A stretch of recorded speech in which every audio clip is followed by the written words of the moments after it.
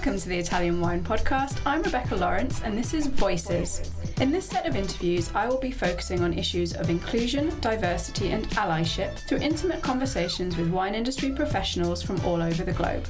If you enjoy listening, please consider donating through ItalianWinePodcast.com. Any amount helps us cover equipment, production and publication costs, and remember to subscribe and rate our show wherever you tune in.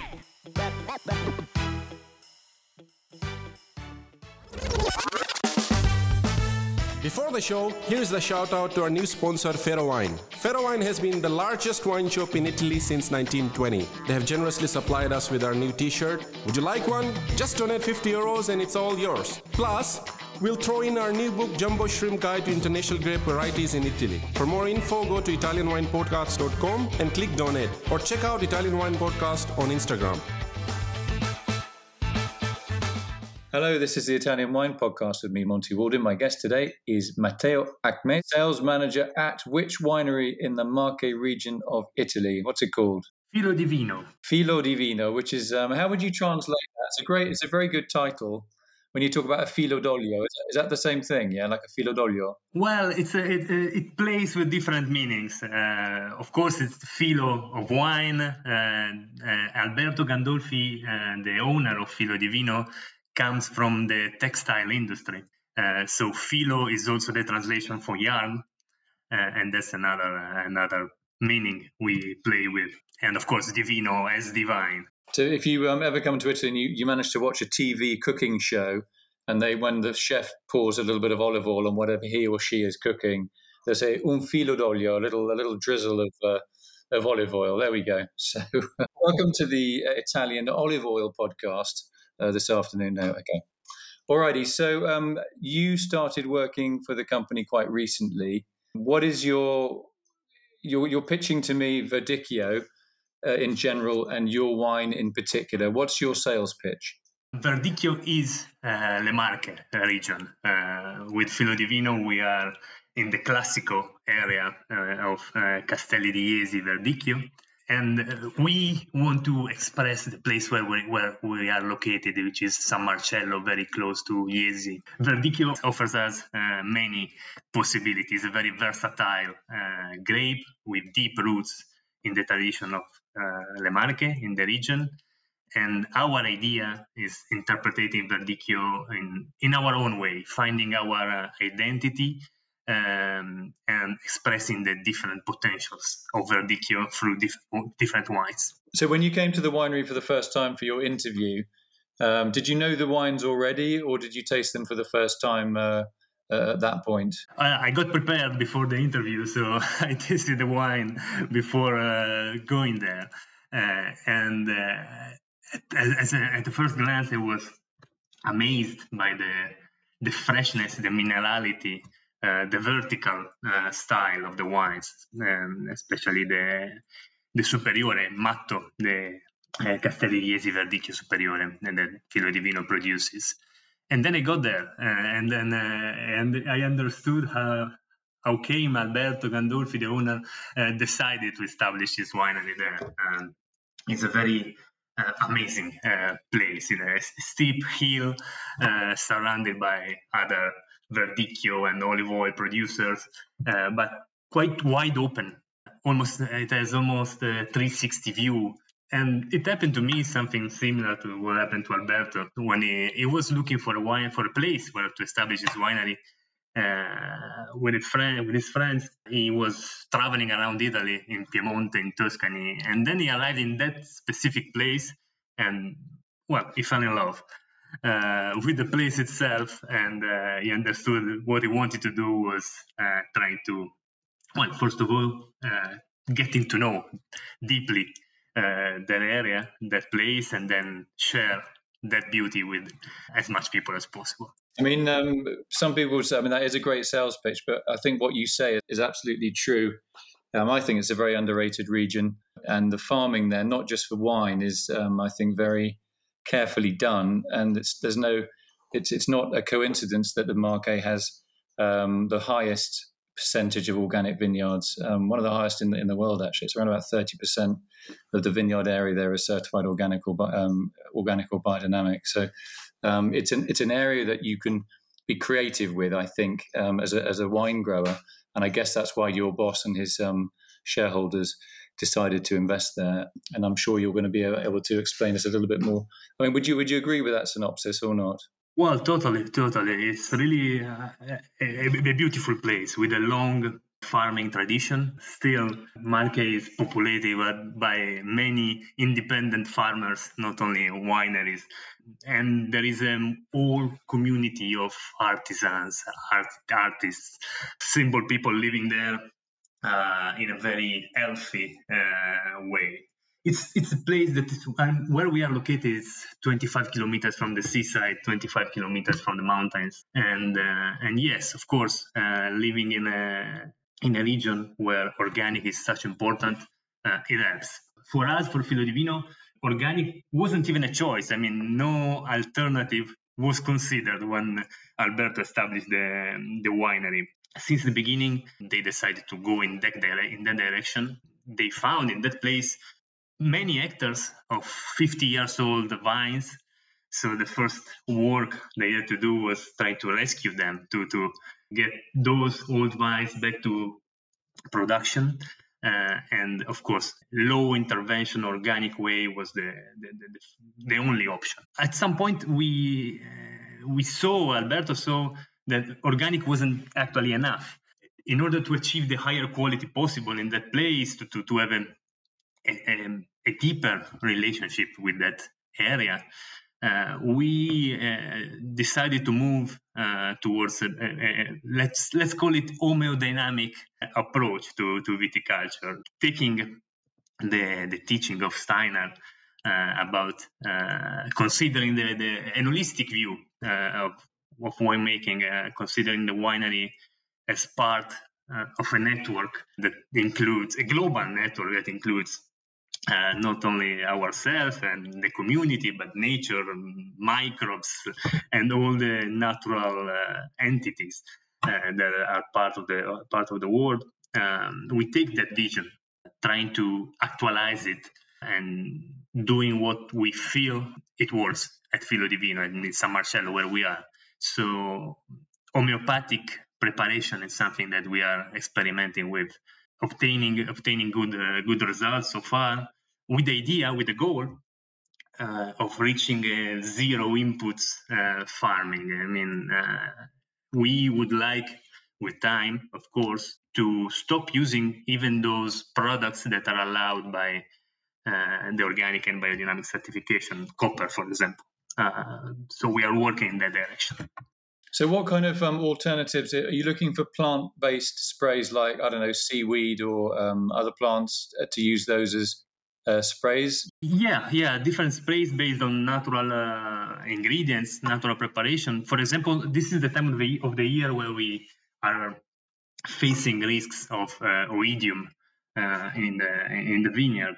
What we are using now is what we are spraying on the vines is an extremely diluted preparation of oidium, diluted in dynamized water, and then we spray it in the vines, trying to push them having a positive reaction and get prepared if an oidium attack comes. It's a little bit like a vaccine, almost, kind of.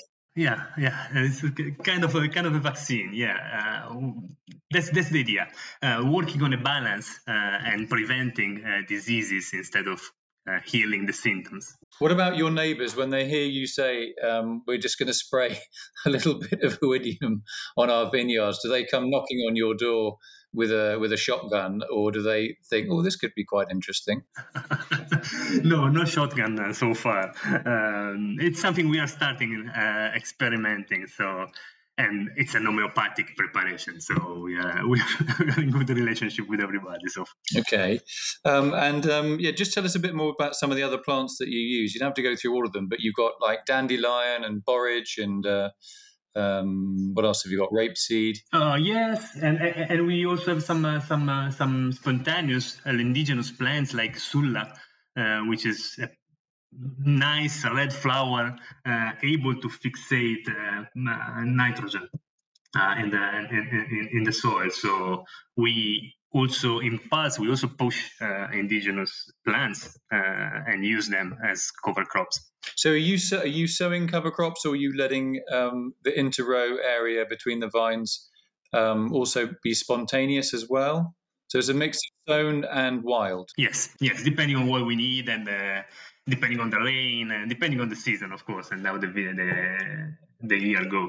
Well, it's interesting to hear you say that. It's a little detail, but it's important to hearing that. It's so you're basically, according to the season, according to the vineyard and the season, so the rainfall level or the heat level or whatever, you're adjusting your cover cropping program exactly to what you feel is best for that particular situation at that particular time. You're not just sowing the same stuff every single year. It's great stuff. Yeah, very interesting. Yeah, the idea is having no protocols and trying to interpret it and go with what nature says to us and trying to cooperate. Before you came to the winery for your interview, did you know some of these activities were going on? Was that what interested you, or did you just turn up as just looking for the job, and then when you got there, you discovered all these exciting things were happening?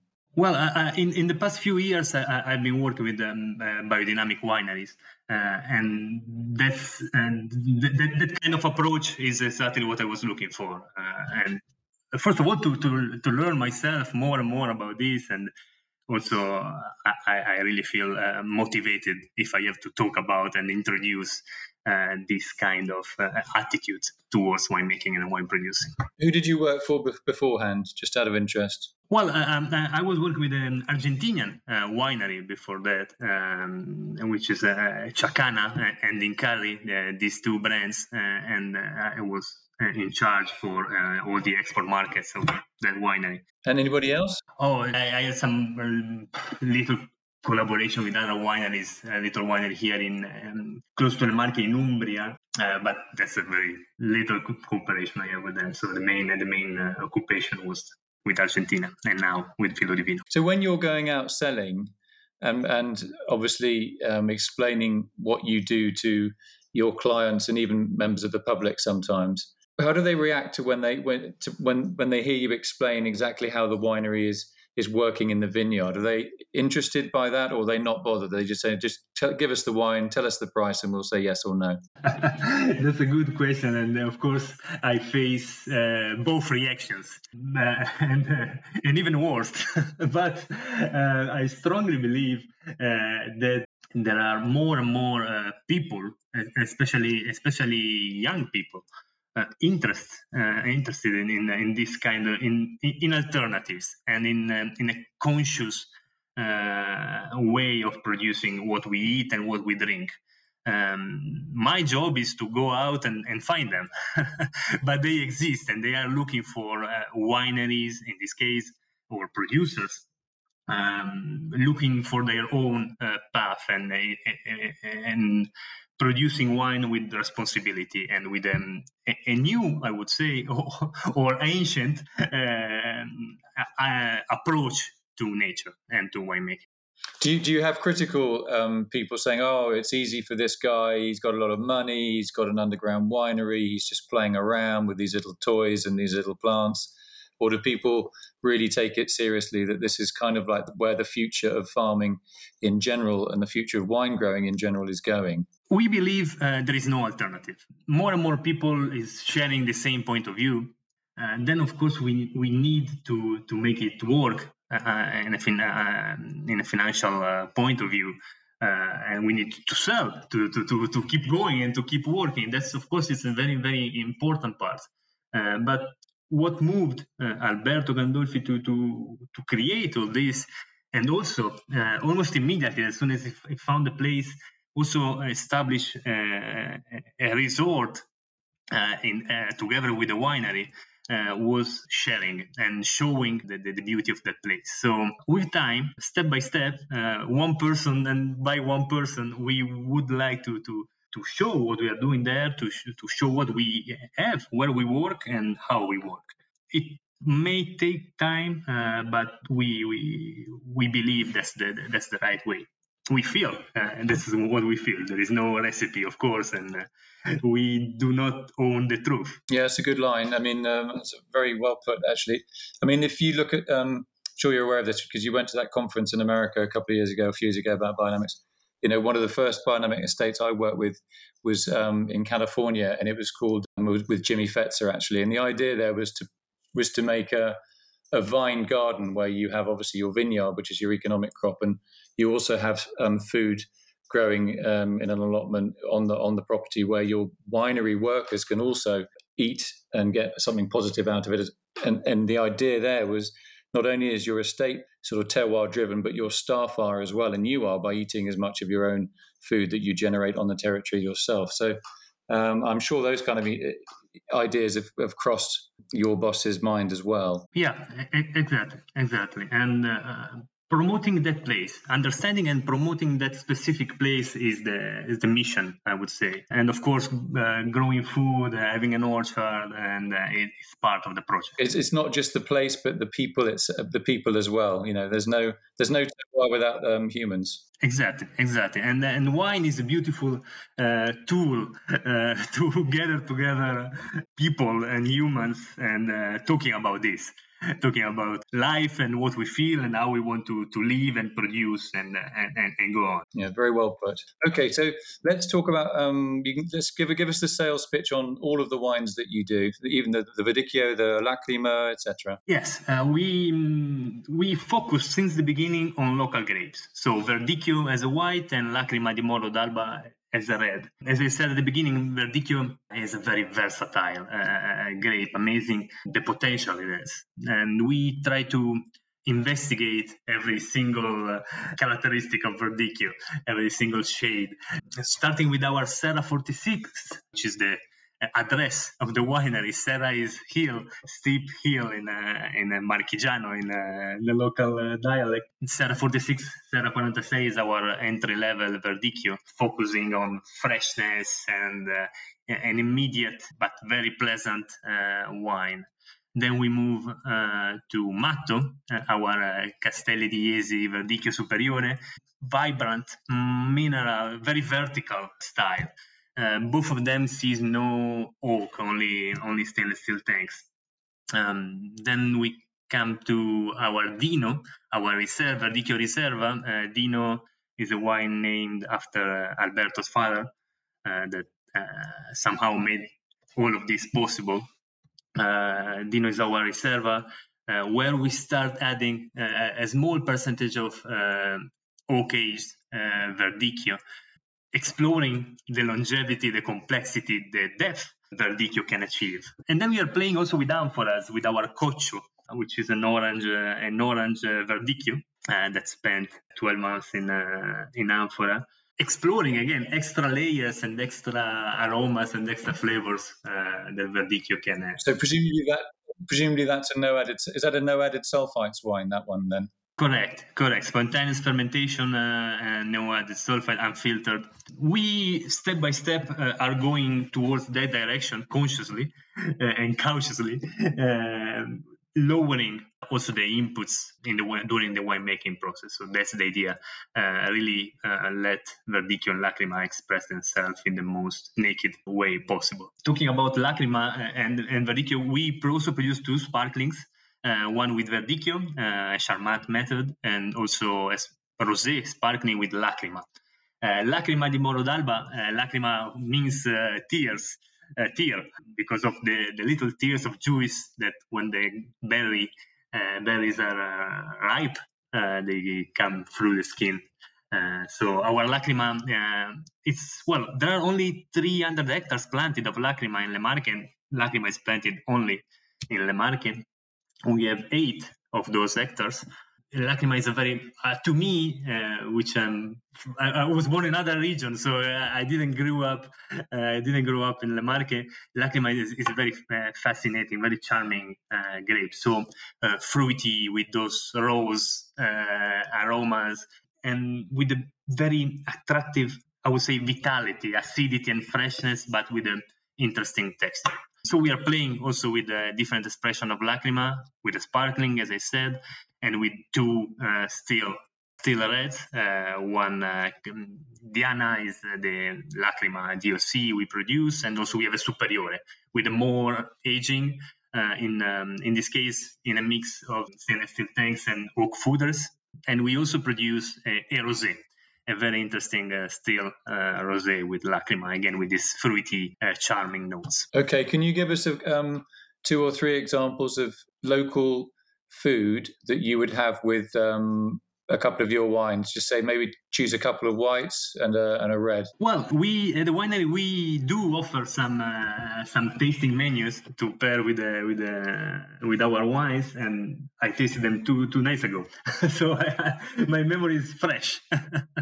And one amazing pairing was with the Marche Rosato, with the rosé made with Lacrima, paired with kind of soup of roasted tomato with some seafood juice. That was very, very pairing, playing with the smoothness and the minerality of both elements. And then we paired the Coccio, the orange wine we produce, with a roasted rabbit. And also that one was a very, very interesting. I'm suggesting unusual pairings here, but because of course a dry Verdicchio Superiore like Matteo really goes well with all the seafood and the fish and the grilled fish you can imagine. So these are all pairings we can play with. Okay, one more. I was quite surprised to taste our Ali, the sparkling wine based on Lacrima, drinking it as an aperitif with cold cuts, with salami and cheese and some salty prosciutto. That was really an excellent pairing as well. Yeah, it's on clay. I think it's on clay soil as well. So you probably have a nice little bit of backbone in there as well to cut through some of the. Correct. It's all clay, calcareous clay, but the backbone is there. Okay. Is there anything we've missed out? Is there anything else you want to tell us about? Well, we welcome everybody to visit us at Filo Divino, our lodging activity in that beautiful place, and we really hope that we will have the chance to host more and more people and customers to build with time a community based on wine and solid principle of agroecological practices. So this is how we are building our own identity and our path in the wine world. Perfect. Okay, I just want to say thanks to my guest today, Matteo Acmé, who is the commercial manager or sales manager for Filo Divino in the Marche. It's a fascinating estate. It's the kind of estate. What it's doing is definitely ahead of its time, and more will follow without any question, any shadow of a doubt. Keep up the good work. Thank you very much, Monty. It's been a big pleasure to be here, and thank you everybody for listening. Great to talk to you. Thank you. Listen to the Italian Wine Podcast wherever you get your podcasts. We're on SoundCloud, Apple Podcasts, Spotify, Himalaya FM, and more. Don't forget to subscribe and rate the show. If you enjoy listening, please consider donating through ItalianWinePodcast.com. Any amount helps cover equipment, production, and publication costs. Until next time, cin cin.